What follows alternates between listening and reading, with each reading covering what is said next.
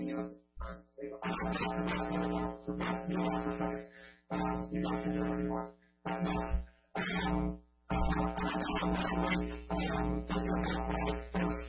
Mentor, which we'll talk about a little later, but one of the noise of him was the sound of two songs to take a video like something like Trumpet. That was for about 2 weeks. Running in after a day to go to work with her dad, without the rest of the and that's what happens is you ruined my sons. In 2 weeks, you ruined them. I've been training them for years. They work for me in some capacity because they were little boys, and I taught them to get up in the morning, make their lunch, make sure they're not coming in, get to the job, and shut us possible around early to work so you can have a hard day and come home feeling like you did a good work that day. And nobody thinks just get off it and work hard. And today, after just 2 weeks of working with you, I'm having now 4:45, and we're coming up on a roll, and just let me know when you get off. And I was like, we're working on Lee Summit. Why would I get off? He's like, well, there's a picture. And I was like, no, ever stop it quick. And then just let me know Crystal stops a quick trip.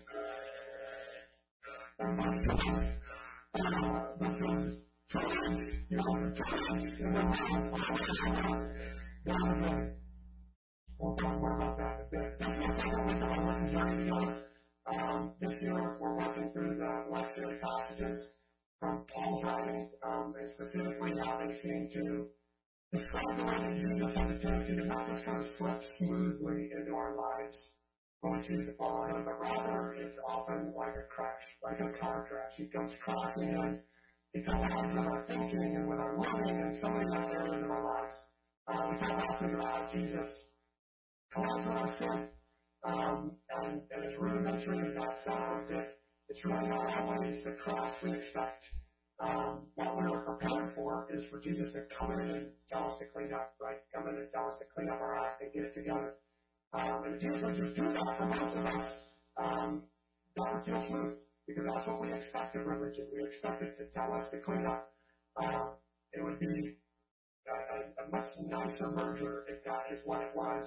But when we step last week, Paul leverages 3 passages from the Old Testament to push this idea of repentance, which it turns out to mean a total change of thinking, a much deeper change than just behavioral.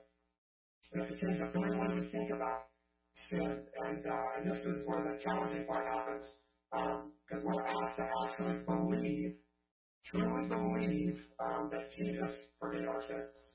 And as in, there's no reason to strive and work hard to please God any longer, because Jesus has pleased God on our behalf. And God is pleased with us in Jesus. So when we read the scripture, there's no motive other than our own desire to do God's will because we love him. And because we actually believe that God knows what's best for us and that it's good for us to do that. But there's not any favor whatsoever, or somehow stay on God's good side, or worse yet, getting to heaven by living some sin-free life is meaningless. Frankly, it's exhausting. And so Jesus comes in and he confronts or collides with our understanding of how this whole system works. It doesn't work by being good. It works by putting our faith in Jesus Christ and trusting in his goodness. And then we do good because we want to, or because we believe it's good for us. One of these passages comes from Philippians, one of my favorite books. And it actually follows a passage where Paul was just saying exactly that, what we talked about last week. Listen to this from Philippians 3. Whatever happens, dear brothers and sisters, rejoice in the Lord. I never get tired of telling you these things, and I do it to safeguard your faith.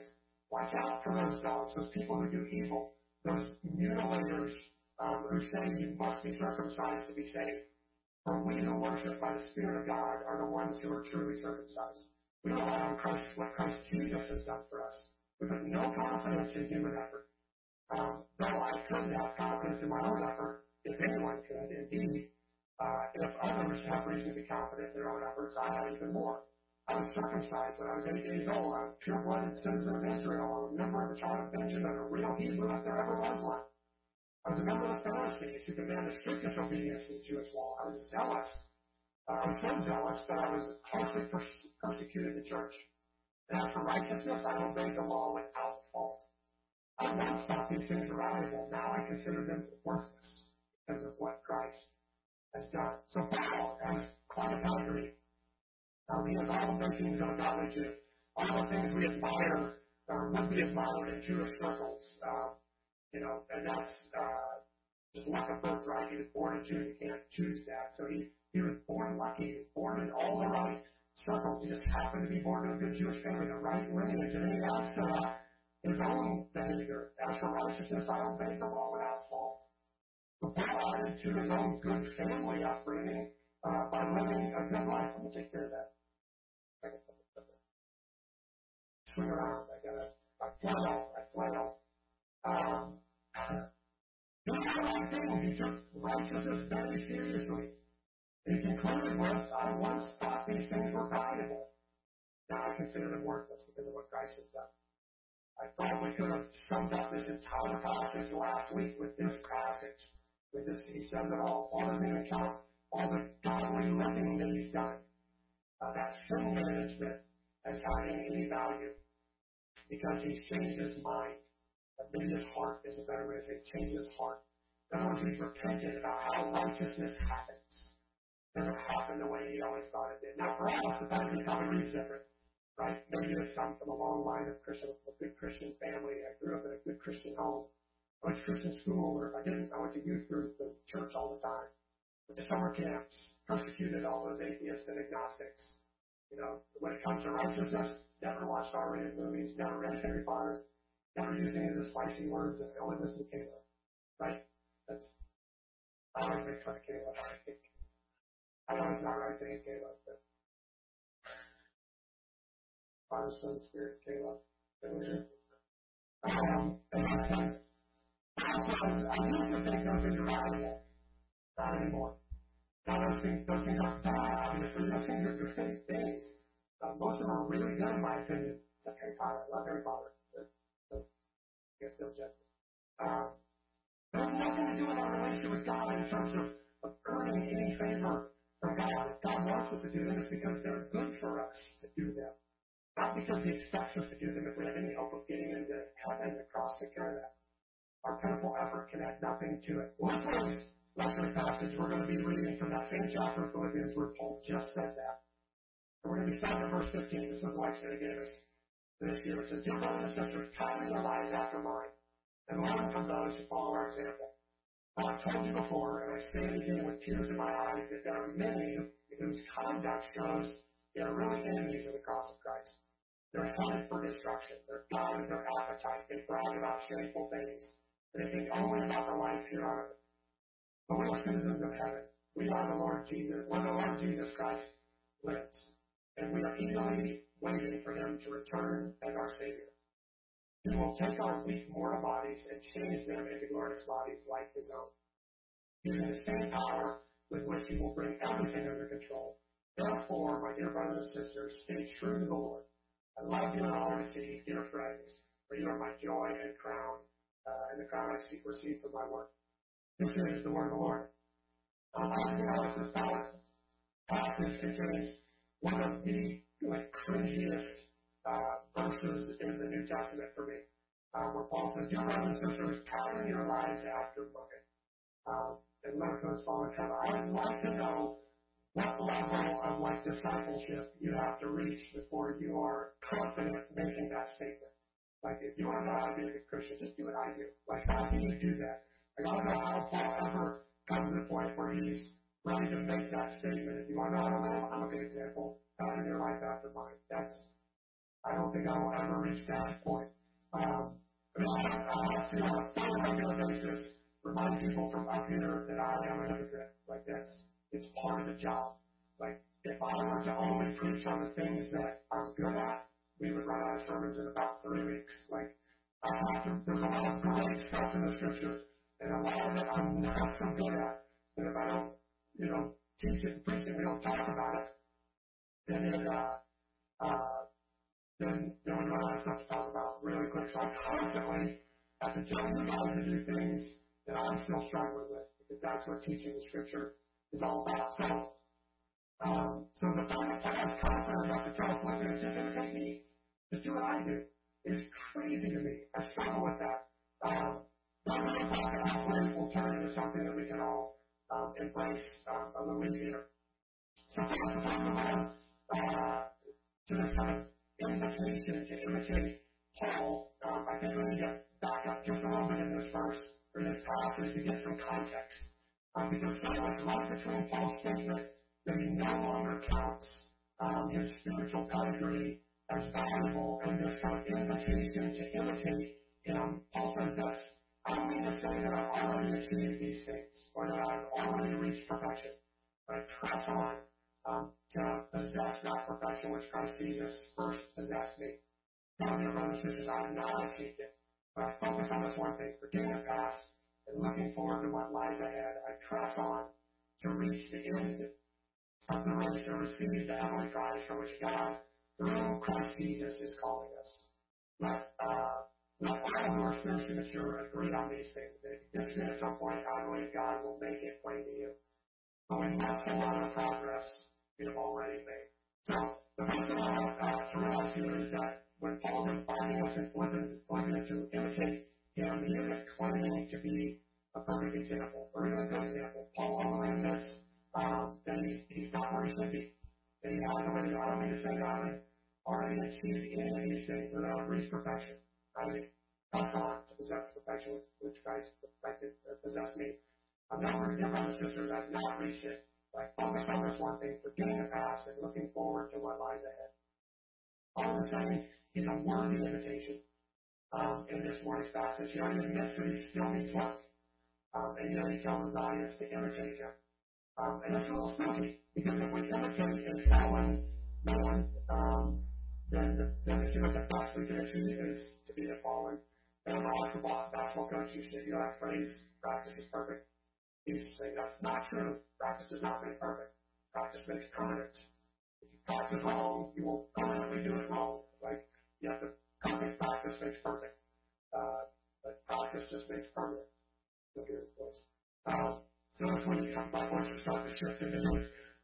So we imitate an imperfect man, are we just making imperfect permanent? Well, before we look at that, we have to do a tiny bit of nerd work this morning. I promise it's going to be shorter than last week. The book that we're on, Philippians, was written on Paul's second missionary journey. So it was written in about 52 to 55 AD. This is one of the great things about the book of Acts for us, is that it's this narrative full of great time markers that make it pretty easy to date a lot of the other New Testament books, because we know where they happen in the book of Acts. In fact, there's references in the book of Acts to famines and political movements, and even a major storm that's documented in a lot of other historical documents, which helps kind of build the kind of historical veracity of Acts, that is a trusted historical book, because it matches up with a lot of other historical books. But it also helps us a lot to figure out when things in the rest of the New Testament happen. So we're pretty sure when Philippians was written. We got a pretty set point where Paul was in his journey and when that would have happened. Especially when the Gospels are written, the Gospels, what we do, Matthew, Mark, Luke, and John, the stories about Jesus, weren't written for 10 years after this. At the earliest, some people say maybe as much as 30 years later. And there was no printing press, so who knows how long it took to actually distribute those books. And so for most of Paul's churches, his letters came before anybody had even read about Jesus' life. And this creates some weird differences between the way the Bible presents the gospel story and the way we often receive it. Most of the letters in the New Testament were written, copied, and even circulated before there even was a gospel account to read. Other than the gospel accounts weren't better, it just means the authors had taken the time to sit down and organize them and actually record them on scroll until they kind of reached the end of their lives and realized Jesus probably wasn't going to come back in their lifetime, and so they better get their first-hand account of the things they actually experienced and saw with their own eyes on scroll. Until then, they were just telling the story. So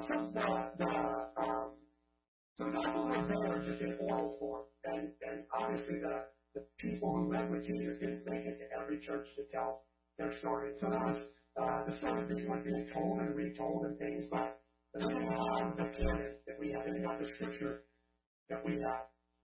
And so we tend to, when we go to scripture, starting in the New Testament, we read about Jesus' birth, his miraculous game-changing life, his sacrificial death, and of course his triumphant resurrection, and then we read or study the letters as kind of commentary on those things. Like Peter, Paul, and John, and James, and Jude, and whoever else might be on there, tell us what to do with that story. We read the story of Jesus, and they come along and go, here's what that means, and here's how that changes things, and here's what you do with it. So we have a tendency to go Jesus first, commentary second, but honestly, the majority of church history, for one reason or another, hasn't really done that the way we tend to. We have a tendency to learn the letters first, or the doctrines first, or the rules first, the things you're supposed to believe first, and then we read the Gospels as this kind of fun story full of anecdotal teachings and a few memorable lines and some good stuff about Jesus. But really, the meat of what you're supposed to believe is in the letters. Like that's what you really do. Plain doctrinal talk, no confusing parables. Just tells you what to believe, and you can believe it. That's easy. Except for the first century church, each church may not even have all of the letters. This is where it gets really tough. You had one, maybe two letters. You had one letter Paul talking while he was there. Some churches he was only up for a couple of weeks. So how much could he have covered in a couple of weeks? We don't really know. And then he would send back a letter. That letter was kind of small and specific. And so, maybe some of the other apostles would come through and tell their story. But you have little bits and pieces. But one thing was different, because we all cherry pick our favorite verses, right? If you're in church for long, you'll hear the same 10 verses a million times. And then every once in a while you'll bump into something like, I had no idea that was in the Bible, Because we cherry pick, we do. If my people who are called on my name, how many of you have ever, heard that a million times? As for me and my house, people say, right? Everybody knows that we have those handful of verses we go back to over and over and over again. For God so loved the world. After that was so common, when I typed that into Google, I typed for God, and the Google predictor put the rest in for me. Like, that's how well-known that verse is. Even Google memorized that one. But by grace, you've been saved through faith. Like, we have these verses we always cycle back to again and again, but what would it look like if you only had one letter? Like, what verses would you cherry pick if you only have this one letter from Paul, or maybe two, and you have very little access to the Old Testament, unless you just happen to have a Jewish Christian in your church who could quote big chunks of it? You really have very little access to the Old Testament. When I think about this, how much different would a church from Ephesus, where Timothy was the pastor, act when this is from the letter to Timothy? This is the trustworthy saying, everyone should accept it. Christ Jesus came into this world to save sinners, and I am the worst of them all. That's the picture of Paul you get if you're in Ephesus, and how different is that from Philippi when you get to today's letter. Pattern your lives after me. Pattern your lives after me. And those two churches have a very different understanding of how things work, because they don't have the whole scripture yet. I'm the worst of them all. Pattern your lives after me. Which one is it? So obviously, it's going to be for us to make sense out of that potential contradiction is really the entire scripture. So we can find more to balance that out and understand.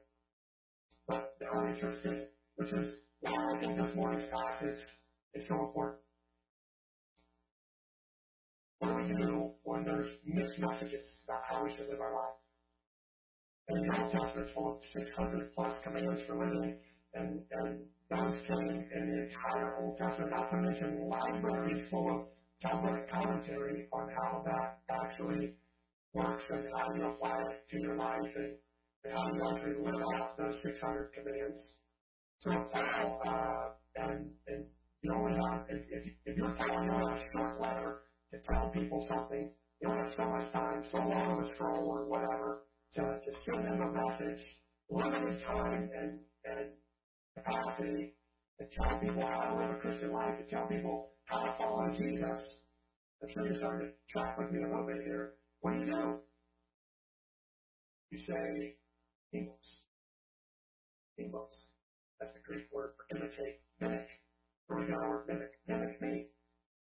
I don't have time to tell you how to do everything. Follow me. do what I did. To a church that didn't have the full Bible yet. This was very important. If you, like, I don't have time to give you the whole thing. Come along. Mimic me. Follow me. And while this is powerful, the Philippians didn't have Jesus to follow directly anymore. Jesus has ascended. He wasn't in a real life, and he wasn't in a gospel narrative form yet. They really don't have much to follow. And Paul steps in and says, so follow me. Come with me. Follow me. And we know that the majority of our behavior is not actually learned. It's something we know now. Right? Our majority of our behavior is something you learn logically. Feels like that sometimes. I do think the most possible thing to do. In other words, we don't actually act the way we act because somebody transferred that information to us. Most of us, we generally do things a certain way because someone else did it that way. You know, why do you put that in the pie? That's the way my grandma did it. Right? You know, we just do what we see other people do. We do it the way they did it. I'm sure you guys heard that phrase in childhood, and far more is caught than taught. You know, our kids have a tendency to do the things they see us doing, to act the way they see us acting, to react the way they see us reacting, and mimic us.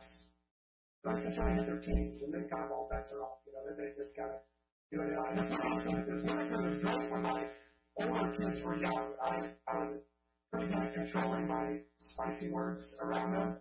I kind of liked having a bunch of little mini-me's running around acting like me.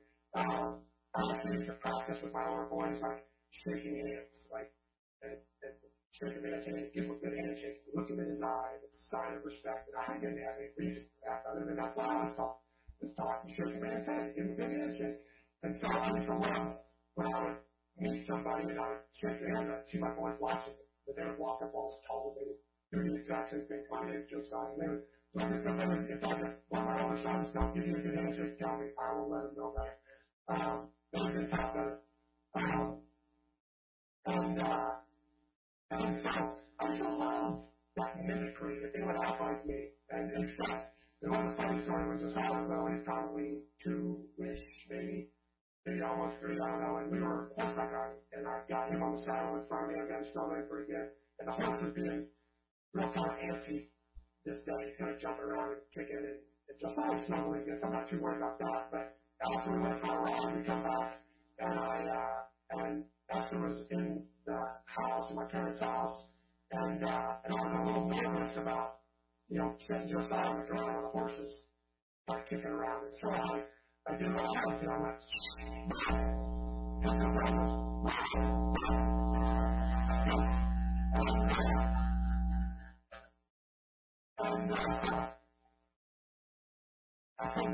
from the ground, I goes down to the grocery store, or I didn't just do it. You have that on the ground of the house, and you would stand up straight like, hey, like, and then I went to the grocery store and church or whatever. From then on, Esther was,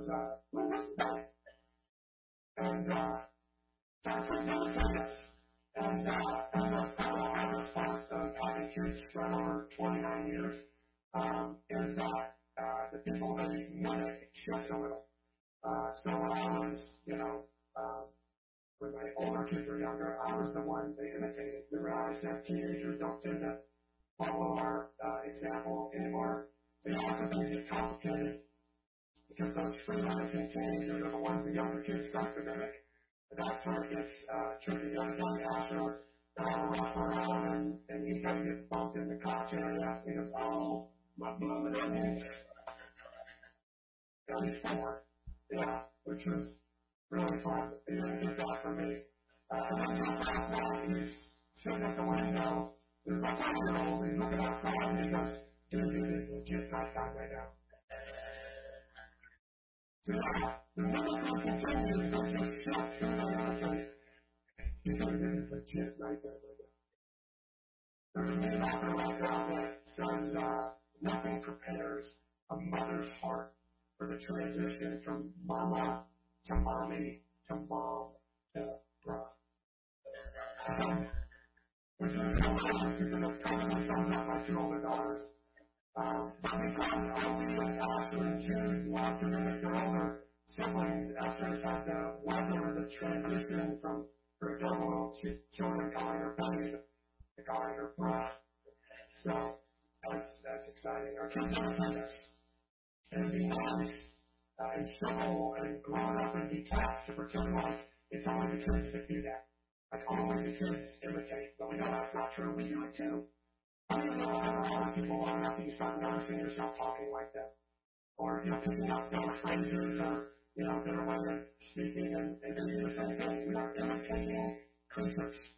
But we're such good sense because we were created to bear the image of God, image and imitator from the same root word. Remember that time when Jesus is often to repay taxes, and Jesus goes, show me point, whose image is on it? And he goes, well, Caesar. Yeah, render under Caesar what is Caesar, render under God what is God. What's image? Imaging there is what's, when he calls things, what is bearing that, or what image is it bearing? So he's like, give to Caesar what bears his image, money, and give to God what bears his image, people. Kind of fascinating little thing on our image that's doing. Okay, but, we're image bearers, we're imitators. It's what we do. And it is good because the Bible is complicated. It's a book written over several different cultures over time. It's been written from over 1,500 years by 40 plus authors describing the nature of God, or at least as much as He's chosen to reveal to us. And it's stories and teachings and poetry and people who did their best to walk with Him, and they wrote down what they could. And people have spent lifetimes studying this book only to realize how much they don't know. I've personally been studying pretty deeply for about 30 years, and I know way less than I did when I only was studying 3 years. When I was studying 3 years, I knew it all. I knew everything. It's a complicated book. We all have several lifetimes to spend studying it before we begin to live the way that book recommends. So what do? We imitate. We imitate. We follow. The Paul and the followers in this chapter do just that. And of course, we know not attention because Paul always does. And then there's on spectrum is probably the better word. So this will be spectrum. This will be tension. Okay, you got me. Since one of me, every time you say tension, you do this. I guess that's my sign language. This is the spectrum. You have to know the process with a type of person that you most certainly does not want us to imitate. He says, watch out for those dogs, those people who do evil. Those mutilators who say you must be circumcised to be saved. For we who worship by the Spirit of God are the ones who are truly circumcised. We rely on what Christ has done, but no confidence in human effort. So specifically, Paul says these were Jewish Christians, they call them Judaizers, and they were following Paul, saying, well, it's awesome that you believe in Jesus now. Jesus was a Jew. If you want to be a good Christian, you have to convert to Judaism and follow all the Jewish laws, because that's what being a Jew means, and Jesus is the Jewish Messiah. And so you have to try to be a Jew and follow the Jewish Messiah. And no matter what, it starts with a little surgery.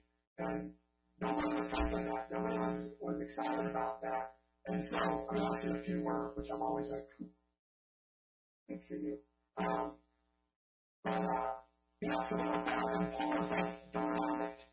It's not about following all those rules. So these are people who feel like our salvation is dependent on some form of behavior, some level of obedience. These are the deeply religious people, and Paul says, do not imitate them. Anyway, from this, look out for them. Be cautious. Actually, what he says is to watch out for them. This is where imitation gets tricky, because Paul was never divisive. He preached unity in the church more strongly than maybe anyone else except Jesus. And Paul also seemed to know that we imitate who we hang out with. The people we spend a lot of time with, we start acting like them. And so Paul's like, hey, look out for these people. Because if you hang with them, you'll start to imitate them. That's not the way the gospel works. It's not about following all these rules. It'll be awesome religious stuff like that, right? Just avoid super religious people. Amen. Right? That's great. Love that. Got to get more behind that. And because they kind of make me uncomfortable anyway. I can't really measure up to that. But one of the people who are kind of thou shalt not, like a locked and loaded for every conversation. Those are people you don't want to hang with. Remember, this is a spectrum.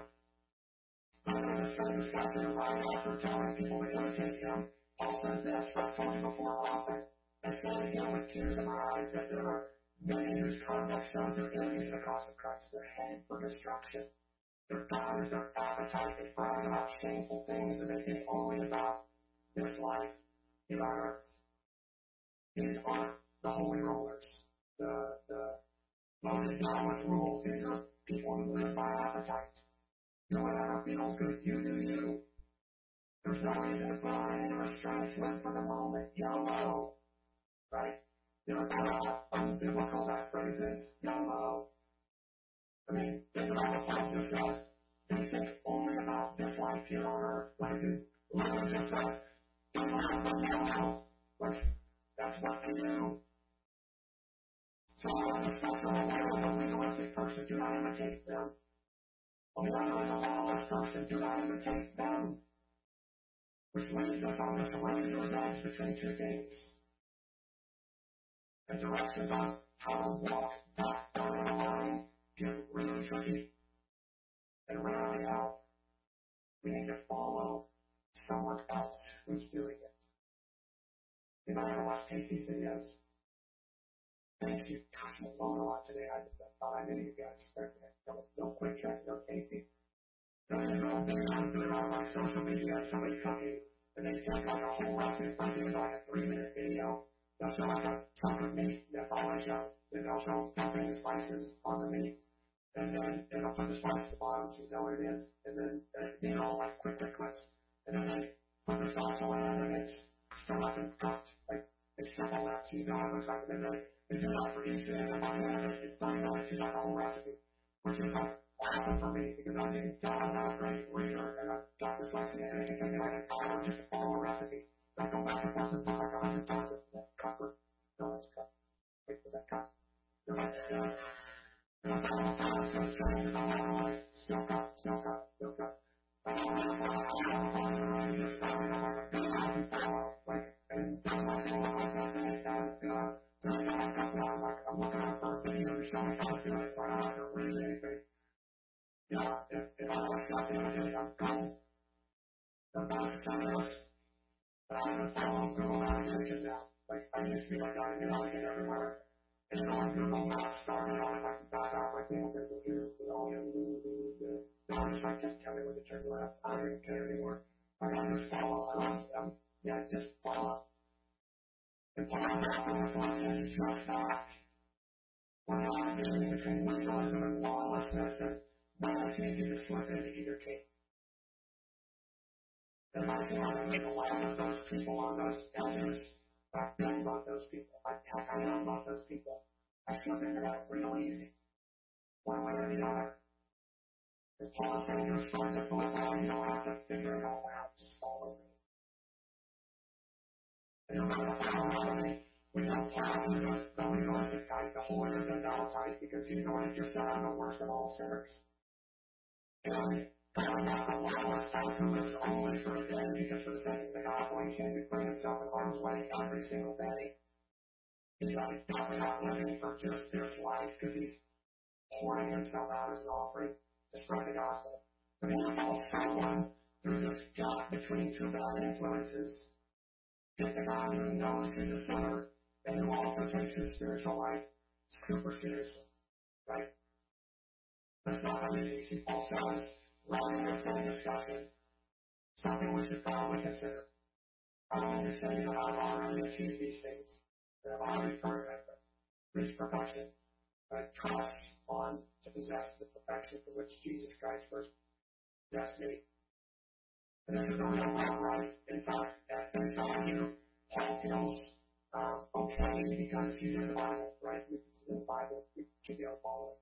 Except Jesus is also in the Bible. There's a story of Peter and Paul, both awesome guys, both writers of Scripture, both good examples, don't agree with one another. Paul has to get in his face and confront Peter about it. Who do we follow?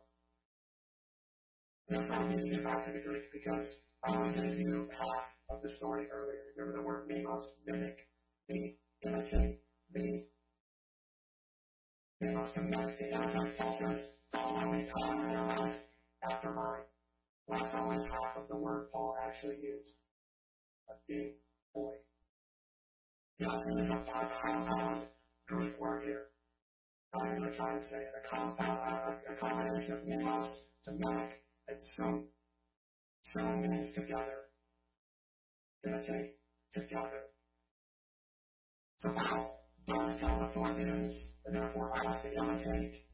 He doesn't really tell us to imitate him. He tells us to imitate with him. To imitate together with him. He invites us to join together with him in imitation. And then it's also kind of Paul saying the worst of all sinners. And I don't know how to figure it out yet. So, pattern your life after mine, because he's following, he's imitating someone else. He's like, come imitate with me. Come try with me, come walk with me. This is why I think the scripture and the order of the scripture is so important. We have this tendency to get caught up in the doctrines. We squeeze the whole gospel message into a tract that you can fit in your pocket and hand somebody that says, here's how you get saved. This whole story of God over history fits in this little threefold pamphlet. We distill it down to just the bare essentials of what you need to believe. Trying to convince you of make an eternal decision. But the Bible gives us four rather long accounts of who Jesus is and how he lived and the things he taught and the people he talked to and hung out with and the people he didn't hang out with. We give us three types of people that were offended by Jesus. It didn't like him, and we get to see the types that would flock to it. We get to see them say, things that he engaged. The things that he didn't need to engage, like politics. They kept trying to get him caught up in politics, and he wouldn't even engage. He would ask a whole different question. He would say, hey, because they had their political question, they had no left and the right. The Sadducees and Pharisees were really just right and left. They were really just, I guess Democrats would really call it that. They would come to them and they would ask him a question, and it was a loaded political question. And it wasn't that they were always trying to fight with Jesus. They were trying to hijack Jesus. They're like, the way he answers this question will put my team, and that team gets to claim it. And then they come to the question, hey, so what do you say? Some say this, some what do you say? And they would go totally in that direction, but not even engage in the political discussion they were trying to say. When they would cry, when they would struggle in anguish, watch him obey God even when it seems like he's flaunting religious rules. We want to get overwhelmed with compassion and challenge great thinkers. We have 4 moral books to get to know Jesus before we read a single commentary about what this amazing person means to us and what we should do with that knowledge. We get an opportunity to actually fall in love with Jesus first. And this is important to me. It bothers people a lot. When they make a little confession, I don't talk about heaven and hell much. I know that. I admit that. I know all the reasons for talking about heaven and hell, and I know Jesus talks about hell more than anybody else. So benefits to talk about hell. Jesus talks about hell. I know all that. But here's the thing. I am in love with Jesus. I admire the way he lived. I love the way he challenged authority gently with grace.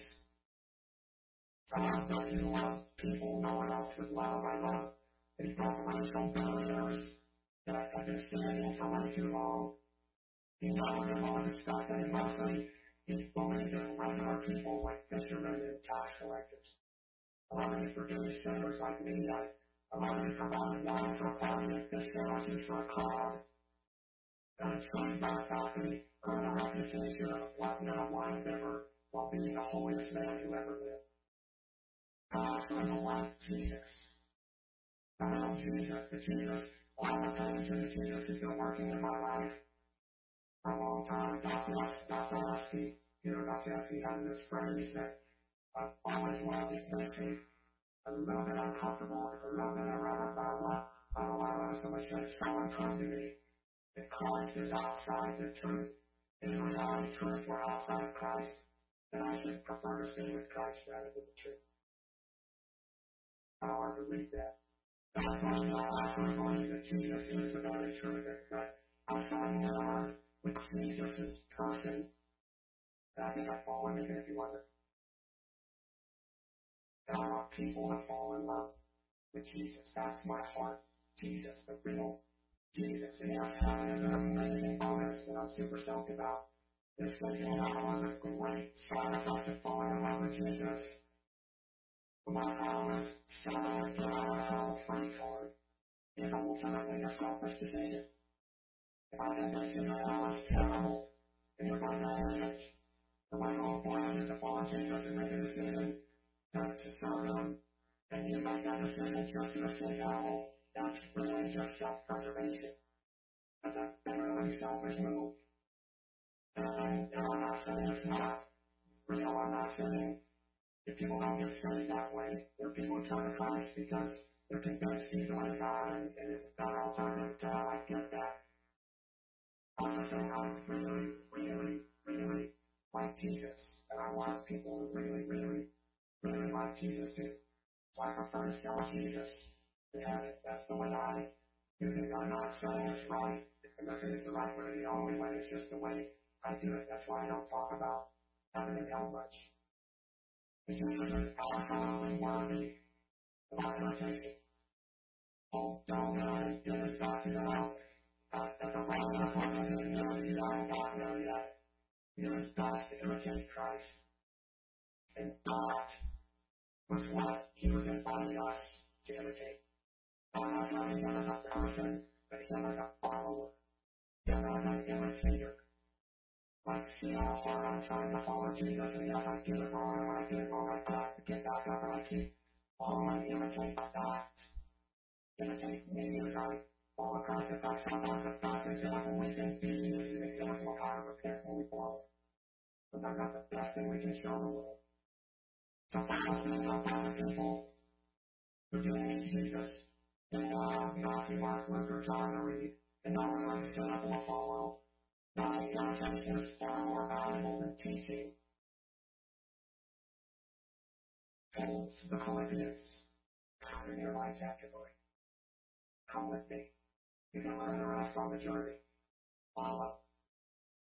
This might seem kind of a moot point that now we have the Gospels, so we have the whole Bible, right? Concilium, to go back and what it must have been like for this first century church that only had one letter, and, but we don't have that anymore, and so why get so bogged down with this? We have hundreds of translations right on our phone we can look at. We can read all about Jesus and pattern our lives after him rather than someone who's trying to pattern their lives after him. And there's some sort of all that, but here's why I think this passage is so important. The Philippians have the relationship with Paul and how many sermons he managed to teach them. And a letter or two maybe. They have really nothing else to go on. No Bible. Never saw Jesus in the flesh. Just their little bit of knowledge and Paul's living example. That's what they had to follow. Now, how much different is that from your coworkers, or your neighbors, or your family members? How about your kids? Is it not the state they're in? No real knowledge of the Bible, no real access to Matthew, Mark. I mean, they could, but they don't. We don't know if from most people have some kind of working knowledge of Christian things, but let's be honest, most people are probably not still believing on God, even the things that do. Most have never read the Bible, most have never read Jesus, most would have no idea what book to go to find how to follow Jesus, or to supposed to learn what the Christian life looks like. You. We are the example. All his life, not his perfection, but his life, his whole centered life, his hard following, repenting life, his life was his best tool to tell people about Jesus. And Paul in his theology was the best of it. Brilliant. And so at the end of the day, he says, just do what I do. This is what it's supposed to look like. Not perfection, humility, not fall, I'm a sinner, but then I keep chasing. This is what it's supposed to look like. And this is not only just people who don't believe in Jesus. This is all of us who are trying to figure out how to follow Jesus better. We know that Jesus is the model. We need people who are chasing hard after Jesus that we can look at and go, I want to follow too. All of us need that. 30 years ago, I started following my mentor in the faith, Butch, guy I talked about at the beginning of the service. It's been a really emotional week.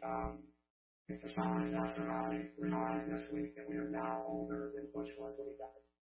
And that does not feel right. I'm not nearly mature enough yet to be older than Butch.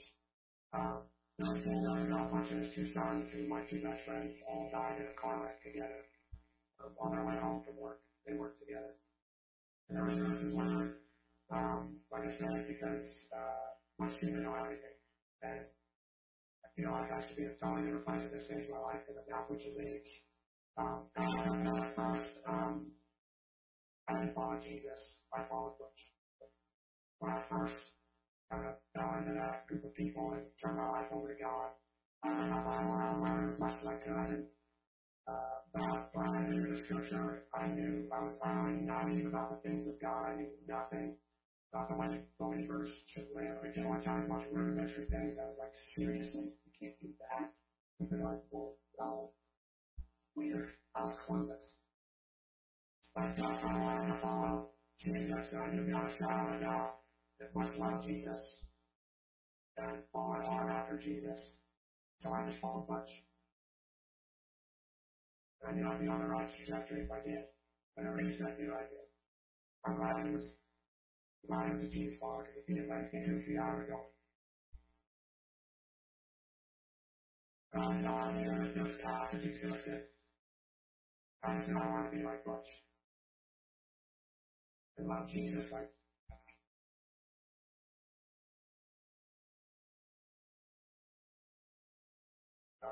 love Jesus like Butch did. I was super lucky because like Paul, Butch took his responsibility as an example seriously, but he was also humble. Always tried to point me past him, Jesus. I had no idea what that meant. Butch was working to make sure that I was following alongside of him rather than following him. I may have ruined his son's later use of the quick trip, but can't wait for that.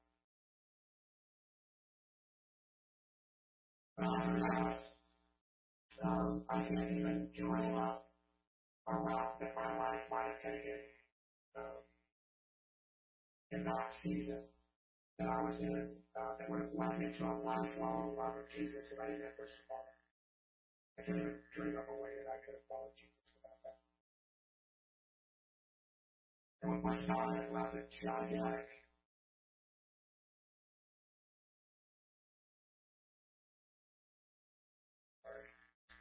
hole in my life, not that he was my friend, because I make friends pretty easily. I like people. And not as a colleague or a confidant, I have people that serve that role. I discuss scripture with and challenge each other and strengthen each other. I don't really miss that piece of it. But I really haven't been able to replace the old love. I have too much life still to live for him to go. And too much complication to navigate and not have somebody to follow through it. And then I'm not to say 18 years later, I'm still struggling with that work. I've resorted to dead authors and theologians and done my best to live the way they live because I lost mine and have a hard time finding another. I don't think that's not the right way. I think we're supposed to have the Jesus follower to follow. But God is not at all find a bunch to follow. And that we would all be willing to give a bunch to someone else who needs someone to follow. God will respond to this. We're never supposed to be comfortable. And more than that, this is a feeling about colliding with Jesus. Jesus is moving much further in our lives. He wrecks it so that he can put it back together. And every time Jesus wants to collide with our lifestyle, completely crashing the way we live and the things we live for. I think he wants to dig into those deeper layers of of who we are and help us to face our motives for living. If we live to be a rule follower and just live our life in such a way that you deserve heaven in some way and somehow make God love you at the end of the day, it all boils down to whether you avoid certain sins and accomplish certain commandments. Paul would tell his people to avoid you. If you don't allow for a day or even a retirement so you can fully enjoy the time you have and not engage in the real purpose that God has given you, joining the mission of God, advancing the kingdom of God, then Paul would tell his people to avoid you. And you know, as evil, or athlete, and we all fall into the trap of both ends at times, not often. But today, I think Jesus wants to collide with us. He wants to ask the hard questions about who you are following. Who are you reading? What are you watching? Who are you imitating? Who are you orienting your life toward? Whose ideas are shaping your thinking? There are so many voices out there today. And you are made to imitate them. To image someone else. We are cautious. We will pattern our lives after the wrong thing. We can end up heading in a direction that doesn't lead us to a closer relationship with Jesus. So if you don't want to take away, please take a moment to look inside and ask yourself, who are you? And where is that leading you? And if you don't like the direction that you're going this way, this is the season. Make the change.